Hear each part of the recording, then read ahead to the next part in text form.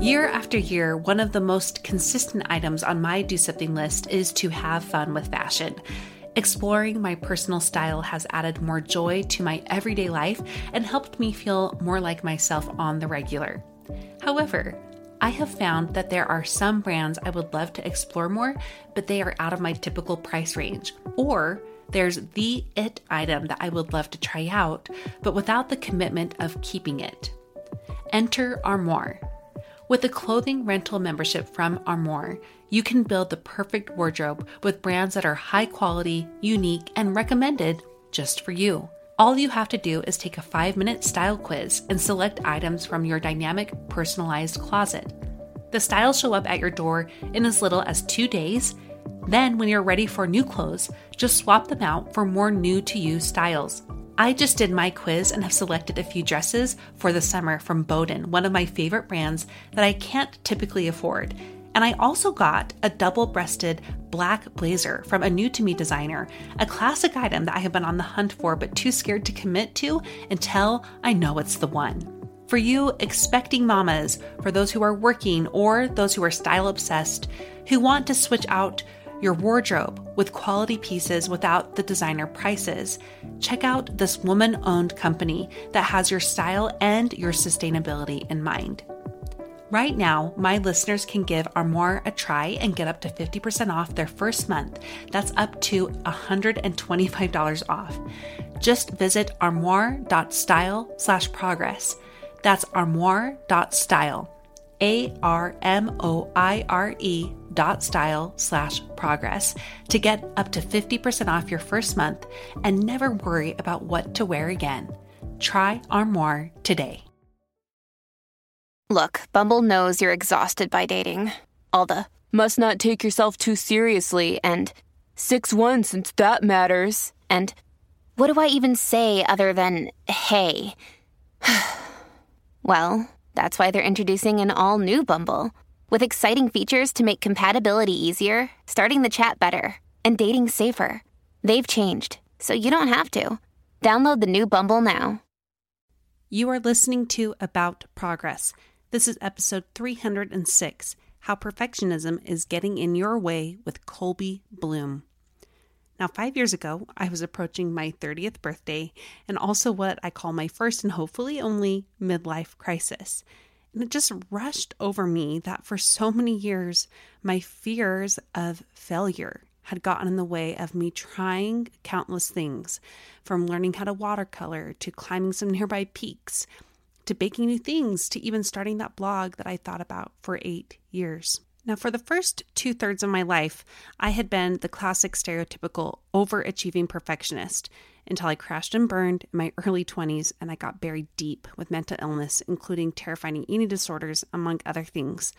So for the next third of my life up to that point, I went the other direction. I kept myself seemingly safe in this comfort zone of not making big goals, of trying hard things, or advancing my gifts and my interest. So at that point in my life, again, this is 5 years ago, as I looked ahead to the next 6 months at that 30th birthday mark on my calendar, I realized that I felt the same way as an underachieving perfectionist as I did an overachieving one. Empty. And it was in that same moment that I was finally able to even identify what was holding me back.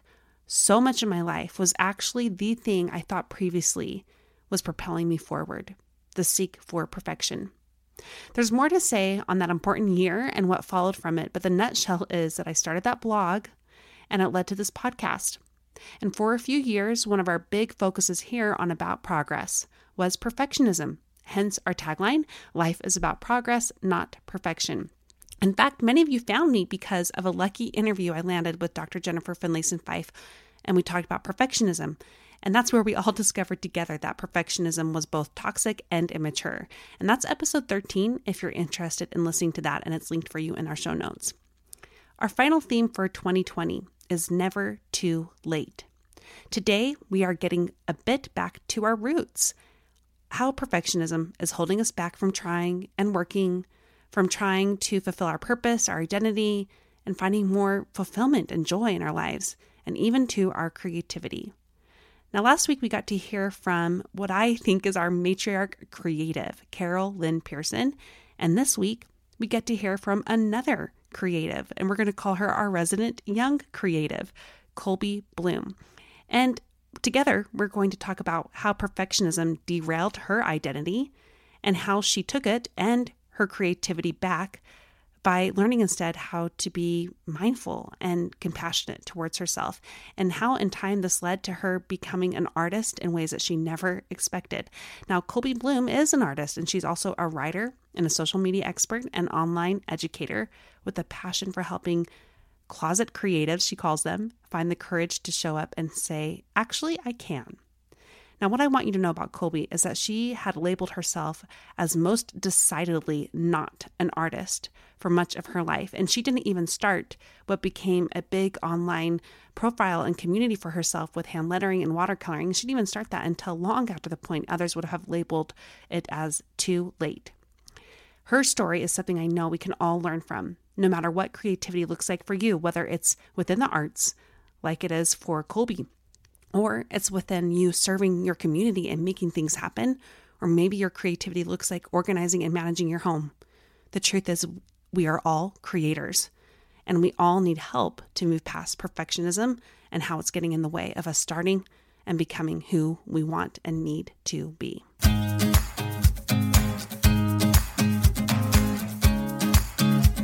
Welcome to About Progress. I am your host, Monica Packard, and I don't want you to just listen to this show. I want it to change you.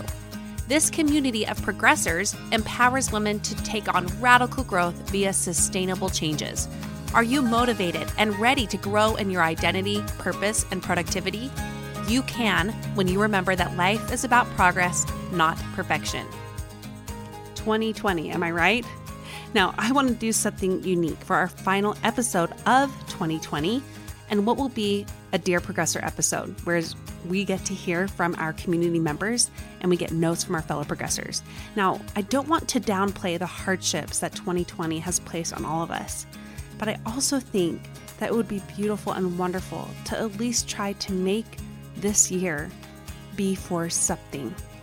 So here's what we're going to do in our final episode of 2020, the Dear Progressor episode. I would love to hear your voice on this show, especially on the final episode of the year.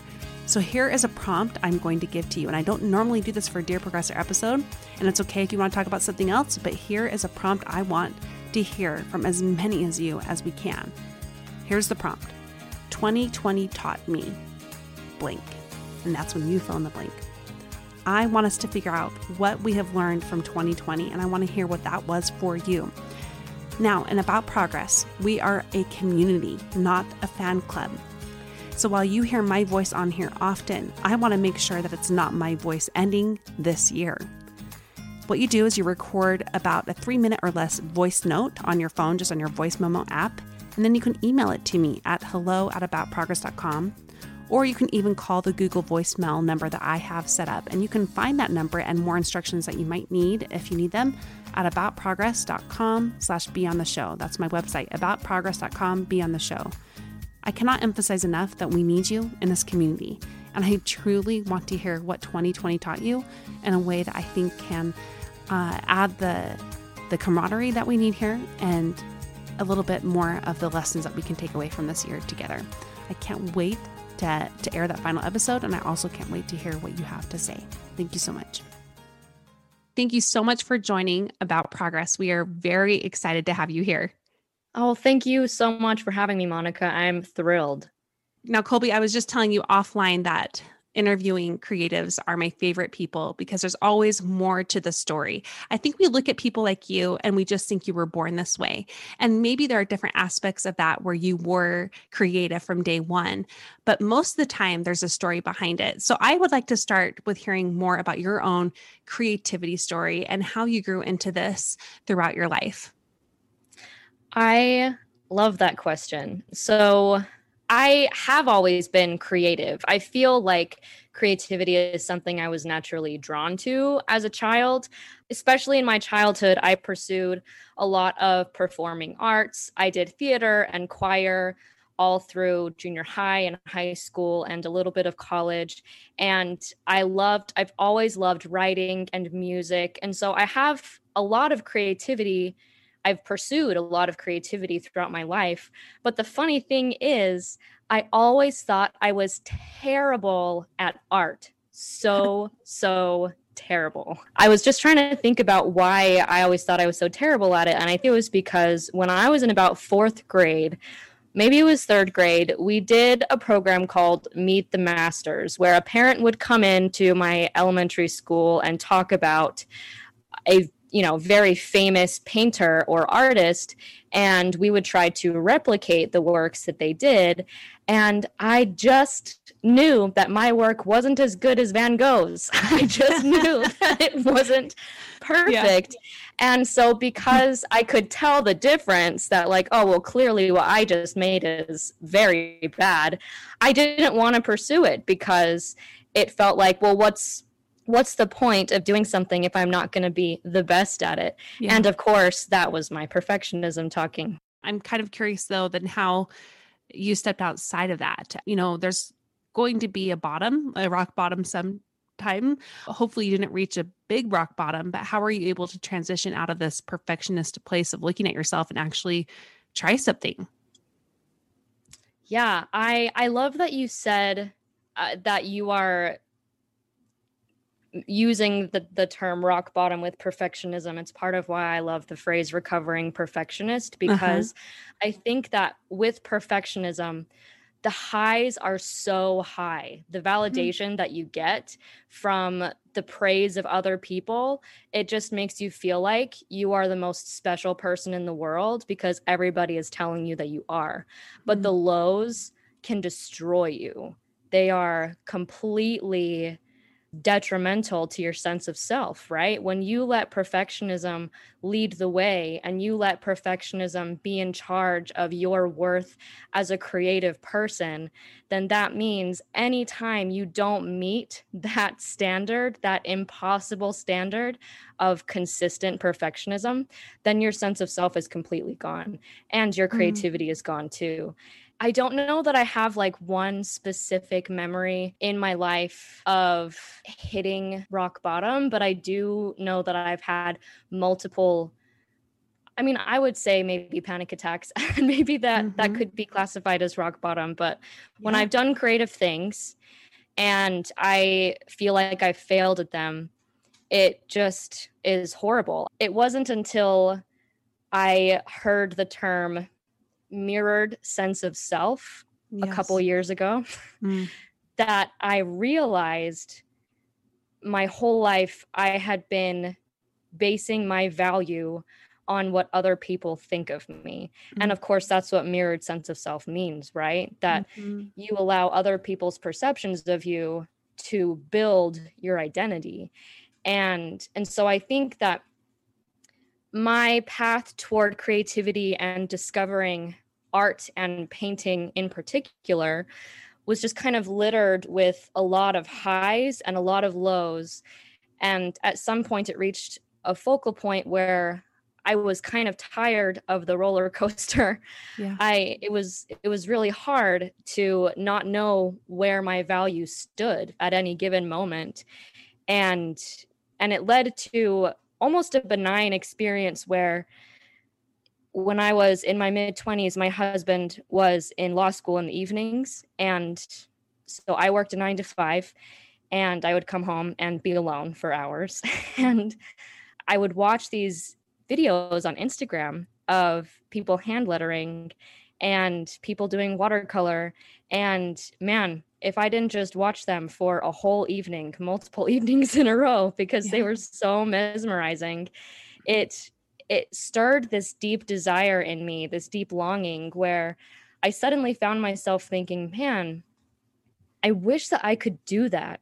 I wish that I had the skill and the talent and the knowledge to do something like that, which was funny because, as I mentioned earlier, I kind of swore off art when I was younger because I decided I wasn't perfect at it, right? So I wasn't going to do it.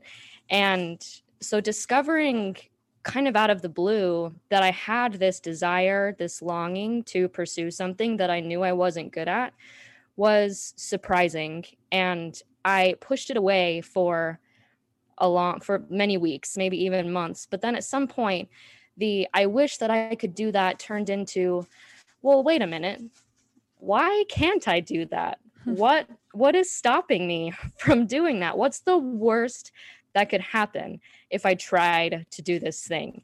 And when I reframed it that way, like, why can't I do this? Suddenly it took the pressure off, because I realized, well, the worst that can happen is I try it and I'm terrible and I never do it again. So I bought some brush pens and I fell in love with hand lettering, and I was so bad at it when I first started, like everybody is. I was so bad at it, but I loved it so much, not because I loved the things that I made, but because I love how it made me feel when I was doing it.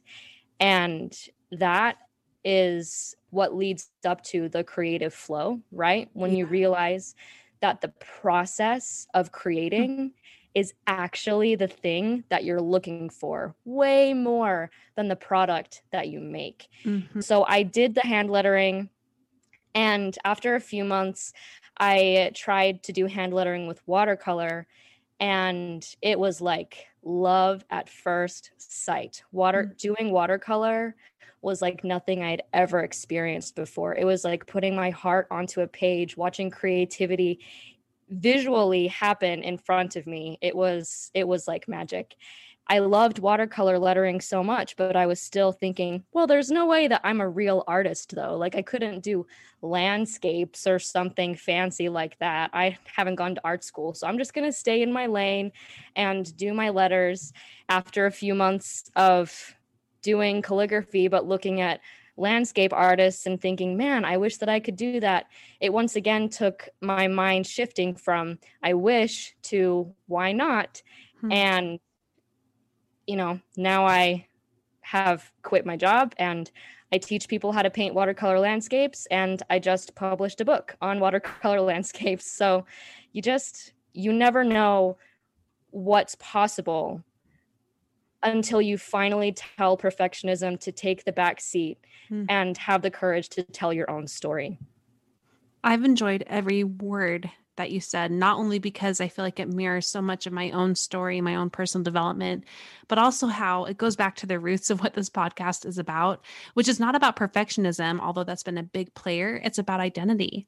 It's about knowing where your value is. And, you know, what you just showed us is, this is something I've said from time to time, so it might sound familiar to people, but the transformation really does lie in the process, not the outcome. Yep. Even with creative works, even if we're just trying to develop ourselves outside of creativity too, the development is the process, and that's where the transformation is. It's not in what you get to. And that's where perfectionism is so sneaky, right? And you've explained this well, is it makes you believe a lie that your value is based off an outcome. And what you so clearly said too, others' perceptions of you, which is not reliable, because not only are others' perceptions of you both subjective, they're also fleeting. So it's just not the way to live. And so many of us have done this for so long. It's really hard to wrap our heads around doing something different, going outside of our comfort zone of how we perceive ourselves and how we think others perceive us. And that cycle of reaffirming whatever identity we've created in our minds about who we are and who we are not. So I would like to know how discovering this side of yourself that you had not even tapped into for so long, which is what our theme is this month, it's never too late, but how this transformed your perception of yourself, how this changed your identity in a way that is helping you reach new heights personally in ways that you couldn't have imagined, let alone the business, which is awesome, but even just internally. Yeah, I love that question, because that has been a question I've been seeking to answer for the last 4 years. And I don't think I'm ever going to stop finding answers to it, which is the most amazing thing about creativity, is that it never ends as long as you make it about the process, right? And I think that is one of the most damaging lies that perfection tells you is it caps your choices. It takes away opportunities because they don't look like what you initially thought. Having that mindset shift is definitely one of the most important transformations in my life, because up to the point where I decided to give hand lettering a try, I had taken risks. It's not like I, wasn't brave and didn't go out and try to do things. Just as a little bit more background, after college, I moved to Washington, D.C., and I got an internship at the White House with President Obama. And I was a writer in the White House after that for a few years. And I feel like I did a lot of cool things. That is while cool. Still having that perfectionist badge. Yeah, it was, that was a life-changing experience in and of itself. But even during that time, I was still grappling with this idea of myself and this idea of myself that other people had, that I needed to pursue a certain career or I needed to act a certain way if I was going to be successful. One of the things about being in Washington, D.C., and especially being surrounded by so many people who have political ambitions, which I don't, Yeah. but so many people in that zone they do have that ambition. Yeah. And so they feel like they have to hustle all day long. They have to work 80-hour weeks. And the problem is that the people who do work that long, who do exude that hustle mentality, are the ones who get praise. And so it kind of, going from where I was as a perfectionist in Utah, because I was born and raised in Salt Lake City, Utah, to a perfectionist in Washington, D.C., just like further cemented my perception that I needed to act a certain way if I was going to have a, quote, successful life. But when I had the courage, when I was just sitting at home, waiting for my husband to come back from law school, or when I was sitting in my office during a lunch break, when I had the courage to ask, well, why does it have to be that way? Suddenly it opened the floodgates for, why does anything have to be any certain way? Why do I have to be successful only one way? And it allowed me, as I, explained before, to pursue art and creativity in a way that I never thought I could before. But it also allowed me to view marriage in a different way. Like, so what if my marriage doesn't look like anybody else's? Does that mean that it's unsuccessful? So what if my husband and I bicker a lot because we're just super open communicators? And does that mean that we are in an unhappy marriage? No, that just means that other people look different than me. Yeah. And, I just bring up all these random other life questions because that one moment, I honestly can narrow it down to that one moment of deciding to buy some brush pens and try something that I thought I was terrible at, gave me more and more courage along the way to say, well, so what if I'm terrible at something? Does that mean that my life isn't worth living if I'm terrible at doing things? Well, no, of course not. The more I discovered that I can do something just because I want to, just a desire or a longing to do something is enough to go after it with everything I have, suddenly opened up a lifetime of creative pursuit and possibility. And it made me realize that if I fail, I don't have to keep going if I don't want to. But if I want to, I can learn so much more about myself through that failure. I'm just sitting here with my mouth open.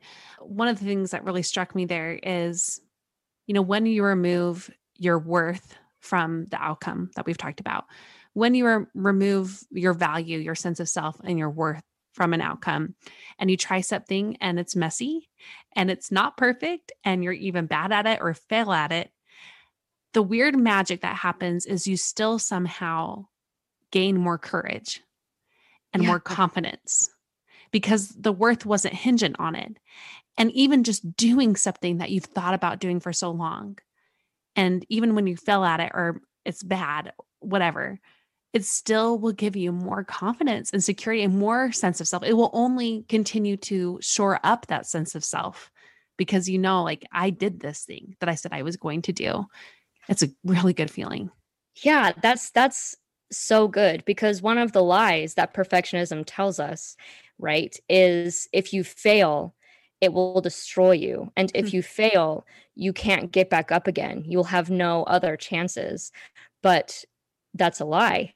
It's because the truth is, creativity is a practice, and failing is a practice. You can practice at failing.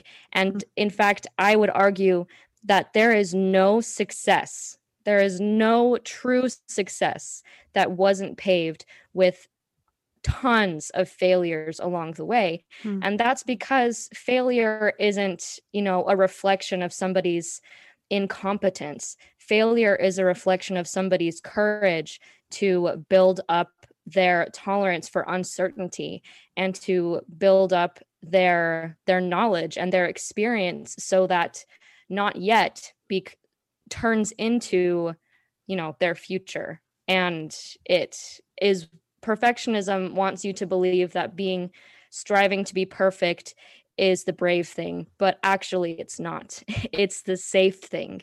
Yes. Because perfectionism tells you that you have to stay on one path in order to be successful. And it doesn't want you to veer off of that path because it's afraid of what might happen if you do. And when you can learn to recognize that false confidence for what it is, which is fear, then suddenly, you realize, oh, maybe I have a better sense of what my choices should be than my perfectionism does. Yeah. Yeah. And you can think for yourself, act for yourself. And again, the confidence just keeps getting doubled down on because you're continuing to affirm this is who I am. And sometimes those failures along the way help you have more direction than you would have had otherwise if you hadn't tried, which is everything. So we have been talking a lot about how perfectionism holds us back in general. And I just want to add here for those who might be tuning in for the first time here, perfectionism also looks like people who aren't trying, who stand on the sidelines or who give up pretty quickly. That's perfectionism too. So there's a spectrum to this. But let's talk about creativity more specifically. I'm sure there's a lot of listeners who think this is all well and good, but when it comes to creativity, they're like, no, you do not understand. I am not a creative person. What would you say to that? I would say that's false because creativity is about creating things. And because you are a human, it is your birthright to create things. And regardless of whether or not you're a mother or whether or not you're a parent, whether or not you have biologically created life, that doesn't really have anything to do with it. What does have to do with it is your intelligence that you were born with and your ability to make new connections every single moment of every single day. Your ability to make meaning where there just exists things and facts, and your ability to put together stories and build a life. You are every day in the act of creating things. And so people who tell me that they're not creative, I just, want to take their blinders off because they're being creative every day. They just haven't tapped into the truest potential that they have because of their, inability, but maybe unwillingness to embrace that part of themselves because, man, it is scary. It is scary to create things because there are so many things that you think could go wrong. And there are so many ways that you could have, other people try to invalidate the worth of your creativity. And so it takes a strong sense of self to be a true creative. And that's why I don't think perfectionism and creativity are compatible at all. And it's almost a chicken and the egg question here too. Like as you lean more into the creativity, which leans into outside of your comfort zone, leads out of your comfort zone, leads more into messiness, leads into failure too. It's almost like, well, what is helping the sense of self? Is the sense of self helping the creativity process, or is the creativity process reaffirming the sense of self? And I really think they go hand in hand, which is what I want to talk to you about next. So if someone feels that, yes, okay, I can see it now. I can see that in the past, I have been in this cage to my own creativity, my own possibilities in my life, even if it's not artistic, in nature. Mhm. What can they do to get outside of this cage and find this, belonging in themselves, but within the creative process? Yeah, I love this question too. I think that once you've recognized how perfectionism is caging your creativity, once you've recognized how, maybe your, I still don't like to say unwillingness to move forward, but your fear is the better word. Your Yes. fear of going after all of those possibilities that you long for, but you're just so afraid that you're not enough. You can't really unsee it. Like once you see how perfectionism cages all of that, it's hard to go back. But taking that first step forward is by far the most difficult thing because it's unraveling a lifetime of lies. And one of the most important ways that you can, take control back from your perfectionism and let you and creativity take the wheel, which I loved the way that you described they go hand in hand, because one of the ways that I like to compare perfectionism and creativity is perfectionism is our inner critic, and it's characterized by an inability to tolerate being a human, right? Perfectionism wants to drive us away from our humanity because it constantly says, well, who we are isn't enough. And so we have to strive for this unrealistic expectation that's away from who we are. But creativity is our inner longings, and it's anchored by our innate desire to keep growing more into who we are. So it's anchored in the fact that we know deep down we are enough right now, and we can only get bigger and more powerful if we have the courage to do it. And so the way that you can take your creativity back is to practice self-compassion. Self-compassion is one of the greatest antidotes to the poison that is perfectionism, because where perfectionism says you are not enough, you will never be enough, you can keep trying, and you have to keep trying because that's the only way that you can possibly get close to enough. Self-compassion says, whoa, whoa, whoa, that's a lie. And you are a human. It's okay and normal to be messy. It's okay and normal to have fear, but you are worth love. You are worth being loved, and you have so much love inside of you. And self-compassion is what allows you to let it out, despite your perfectionism trying to keep it back in with all of its might. So perfectionism says you are only what you can produce, and self-compassion and creativity say, I am not what I make. I am who I am, and who I am is beautiful regardless of what output I give to the world. I love that connection too, though, back to just to circle back really quickly, what we talked about, how important identity is. That really is the foundation to weathering all of life's storms, but even these internal ones where we feel like, washed to and fro with who am I? Am I this? Am I that? Am I this thing? Am I this outcome? And, really, like you're saying, self-compassion teaches you otherwise. There is an anchor there, and it's inside you. And that thing inside you wants to keep growing too. That's the push that I think we all have as humans. It's a unifying push to grow and to be better and to do better too. Yeah. I love that. And speaking of that push, I talk about perfectionism a lot on social media. I recently just made a few TikToks talking about perfectionism, and you always get a few people who are like, no, perfectionism is a good thing. Perfectionism was what encourages progress and what helps me to be better. And that's where I have to stop and say, I understand why you think that way. I understand that you think perfectionism is the reason that you have determination and commitment and grit to your passions. But what you maybe don't understand yet is that perfectionism is not the reason you have those things. That's another lie that perfectionism is telling you. It's telling you that you can only be committed if you're committed to being perfect.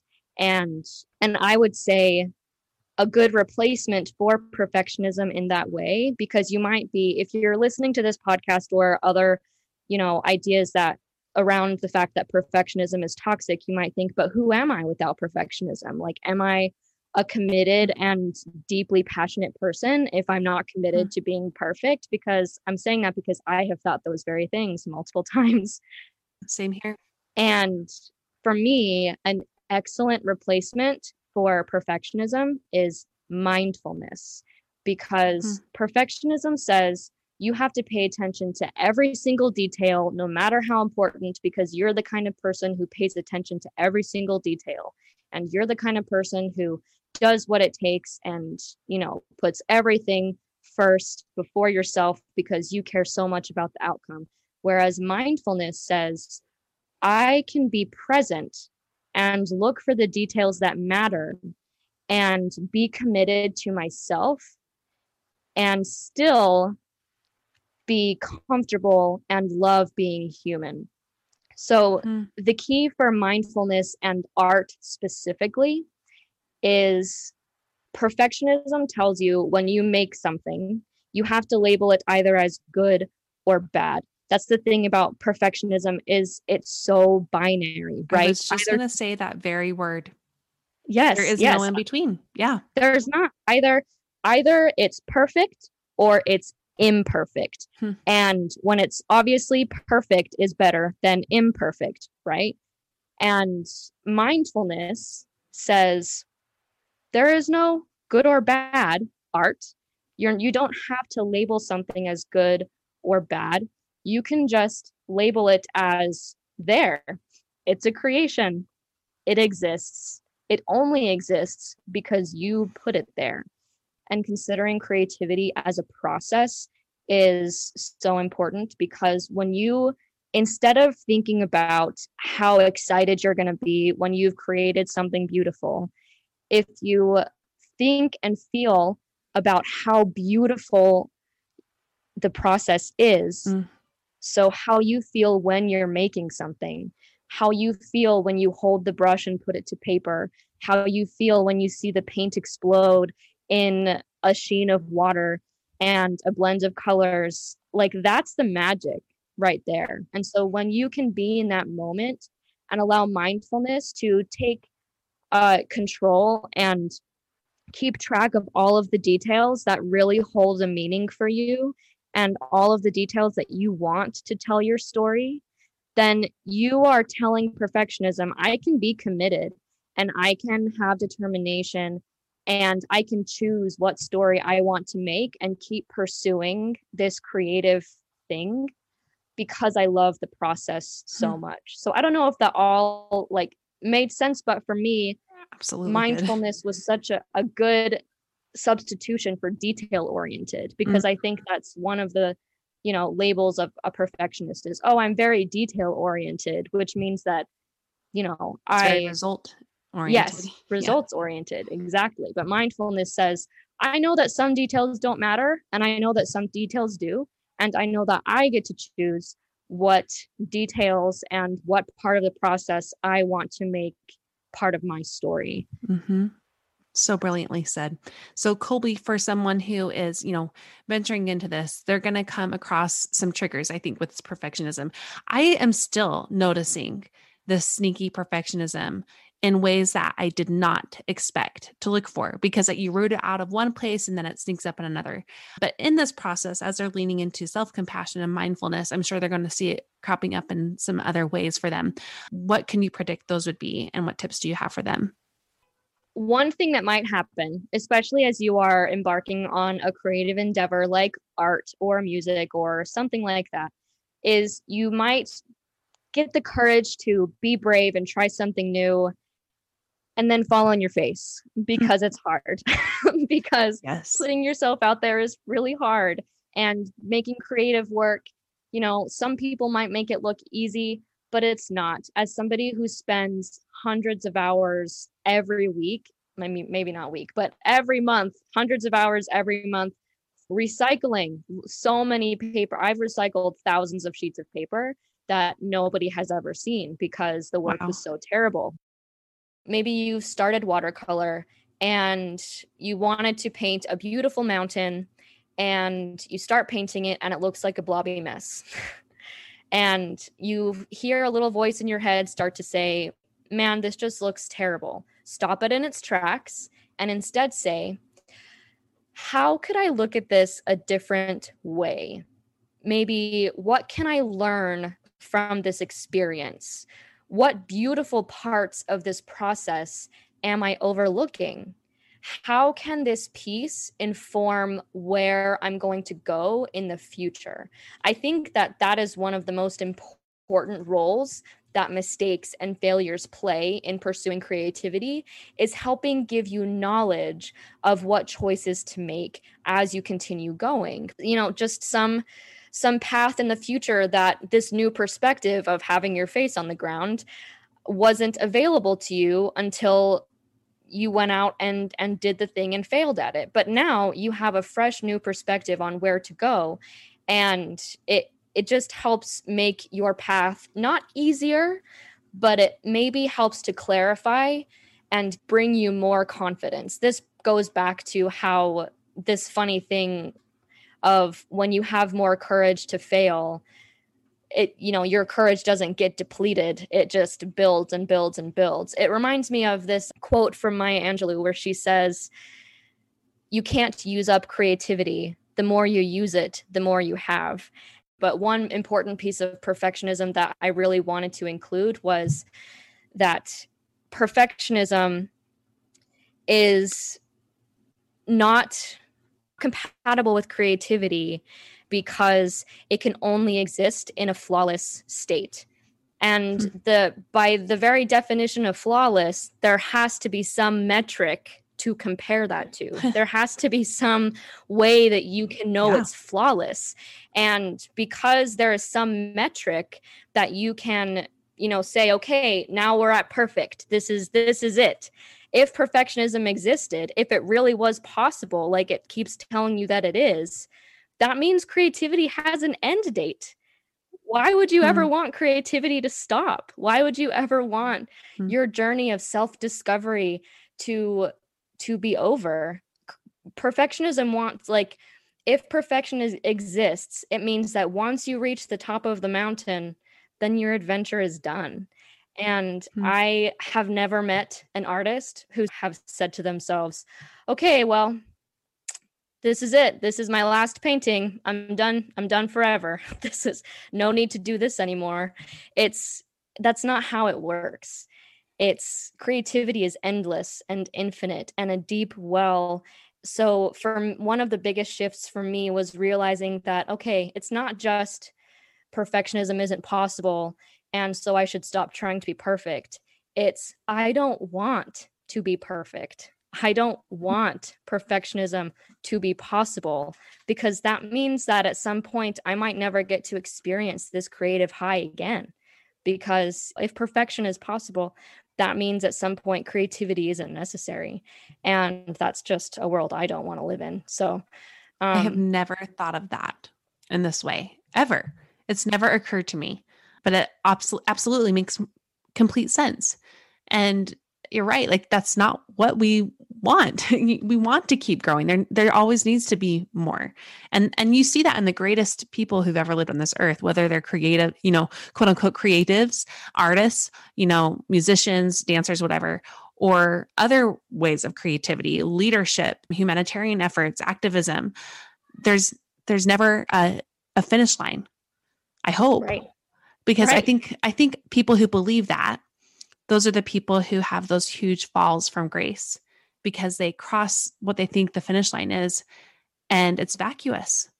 Yeah. It's hard to see what's next, and what's more, you know, what's more within me, what's more within this work and this life.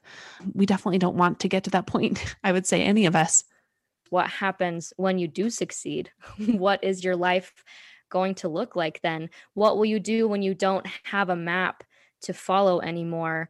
And that's why practicing creativity every single day and being comfortable with the uncertainty of creativity, because it's all about what you don't know, right? It's all about the thrill of seeking a connection that hasn't existed yet because you haven't made it exist yet.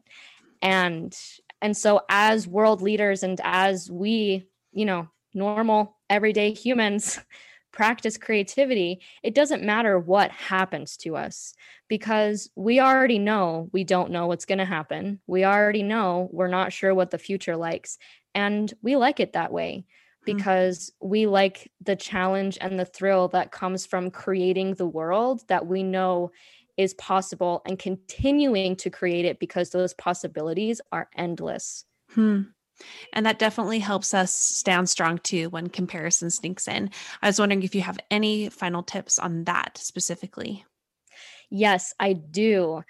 I think that when you're making art and when you're making creative things, especially when you're just learning and as a beginner, it feels like the only way you can get any kind of, standing or ground to be on, you have to compare to somebody else. You have to look at your work and compare it to somebody else's work. And that's the only way that you can learn. And I'm just going to say, comparing your work to other people's work is most often debilitating rather than helpful. If you compare your work to others with the purpose of finding some kind of value in your work, it's never going to be good enough. And it's only going to separate you from community and from being able to connect and make other connections with others, because it's still putting some kind of map for you to traverse instead of being brave enough to, venture out on your own and make those connections on your own. So instead, I recommend comparing your work with past work. So maybe seeing your progress. And this is where it definitely plays into listeners of this podcast, Monica, because, progress over perfection always. Yeah. Seeing how, things that you feel like you have improved or ways that you feel like you have delved into your creativity even deeper by comparing your current work to your past work is a great way not only to, help navigate your way forward, but also to build a cohesive story for yourself and to recognize the power that you have to grow. I will say that sometimes comparing your work or, looking to others to help guide you or to learn can be useful, but you just have to remember that it's about learning and creativity and, the tools of creativity like art and music and words and all of those things are just the tools that you have to help you express that. And so that's another reason why comparing yourself to other people isn't helpful, because creativity is about you. Creativity is about your inner longings and about the way that you want to connect with the world and build a community. It can stand on its own in that way. Wow, Colby, this has been, I've said inspirational a few times, but this truly has. It's reinvigorated a lot of how I want to see myself, for one, but also how I want to live. And also helped me identify some of the traps that I've still been kind of falling into, especially comparison and how sneaky that alone has been for me. I just want to thank you very, very much for the work you've done, also for the courage you've taken in your own life to pivot in these monumental ways and show other people how it can be done, especially when perfectionism used to have such a hold on you. And I'm sure it still, creeps up on you just like it does for me. I would love to direct people to where they should go, especially with your new book as well. Yes. Well, thank you so much for having me on this podcast, Monica. It has been just a treat. And if people want to find more of my work, you can go to my Instagram account. My handle is This Writing Desk. And you can also go to thiswritingdesk.com/book to find out more about my book, which is called Wilderness Watercolor Landscapes. It's a book that I wrote that has 30 step-by-step projects, wilderness watercolor landscapes that you can learn to paint regardless of what level of artist you are. I wrote it specifically so that the first couple of chapters of the projects are for very beginners, and then you can build on your skill as you go through the book until you have, made more complex landscape pieces. So that's where I am. I love it.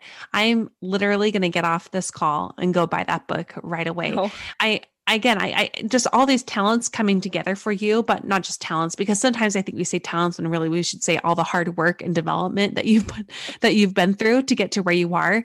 It's just blessing so many people, me included. Thank you again so much for being on the show. Oh, it was a pleasure. I am so happy to have been here. I hope this episode gave you the hug and kick in the pants that you need to grow. I know it did for me. It was so inspiring to hear from Colby, and my goodness, is she brilliant. No wonder that she was working in the White House for so many years, but it's so amazing to connect to someone on this level of being able to push past perfectionism. And I was wondering if you have someone in mind that came up for you as you were listening to this episode that you were like, you know what, so-and-so could really benefit from this. If so, send them this episode. Don't keep it to yourself. You can text it, email it. If you share it on social media too, make sure you tag me because I always love to say thank you for those tags. Let's review the progress pointers from this episode. This is where I share the notes I took so you don't have to. Number 1, when perfectionism leads the way, you lose your sense of self. 2, follow the thought, I wish that I could do that, with a why not?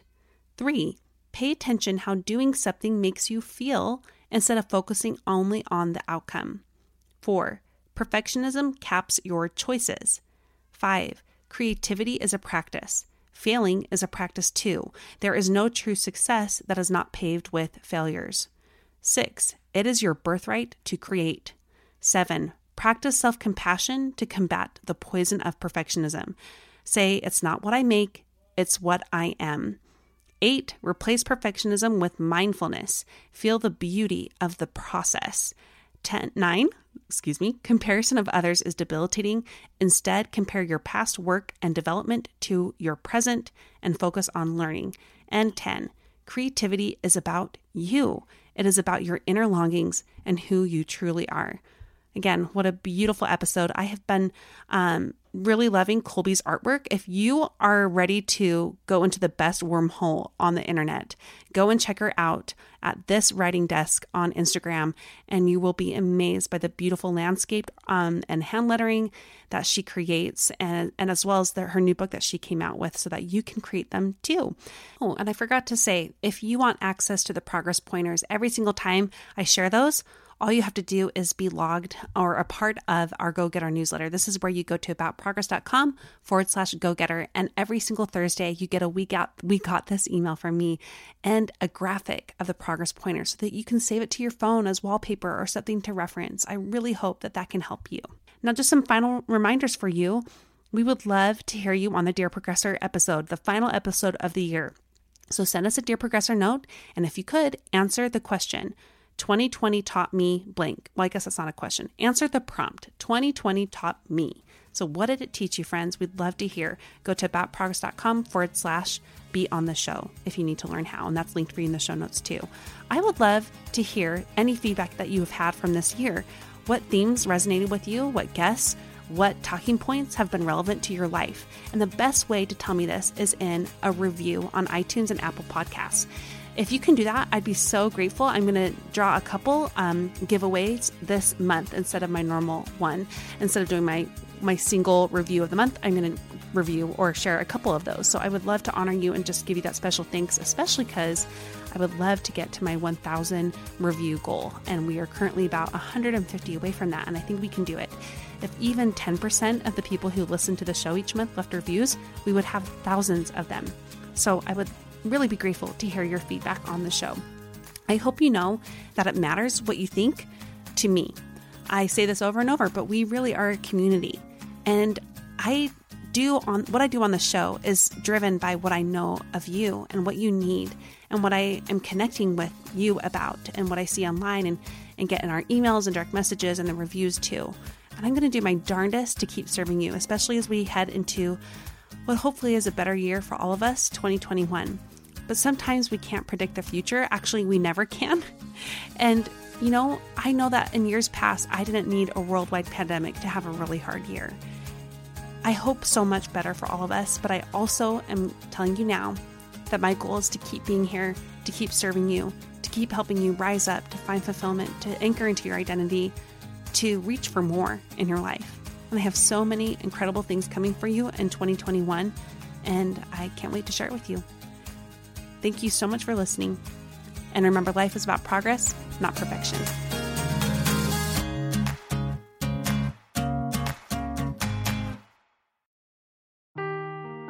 Seeking the truth never gets old. Introducing June's Journey, the free-to-play mobile game that will immerse you in a thrilling murder mystery.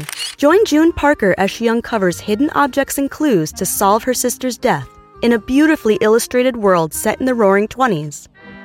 With new chapters added every week, the excitement never ends.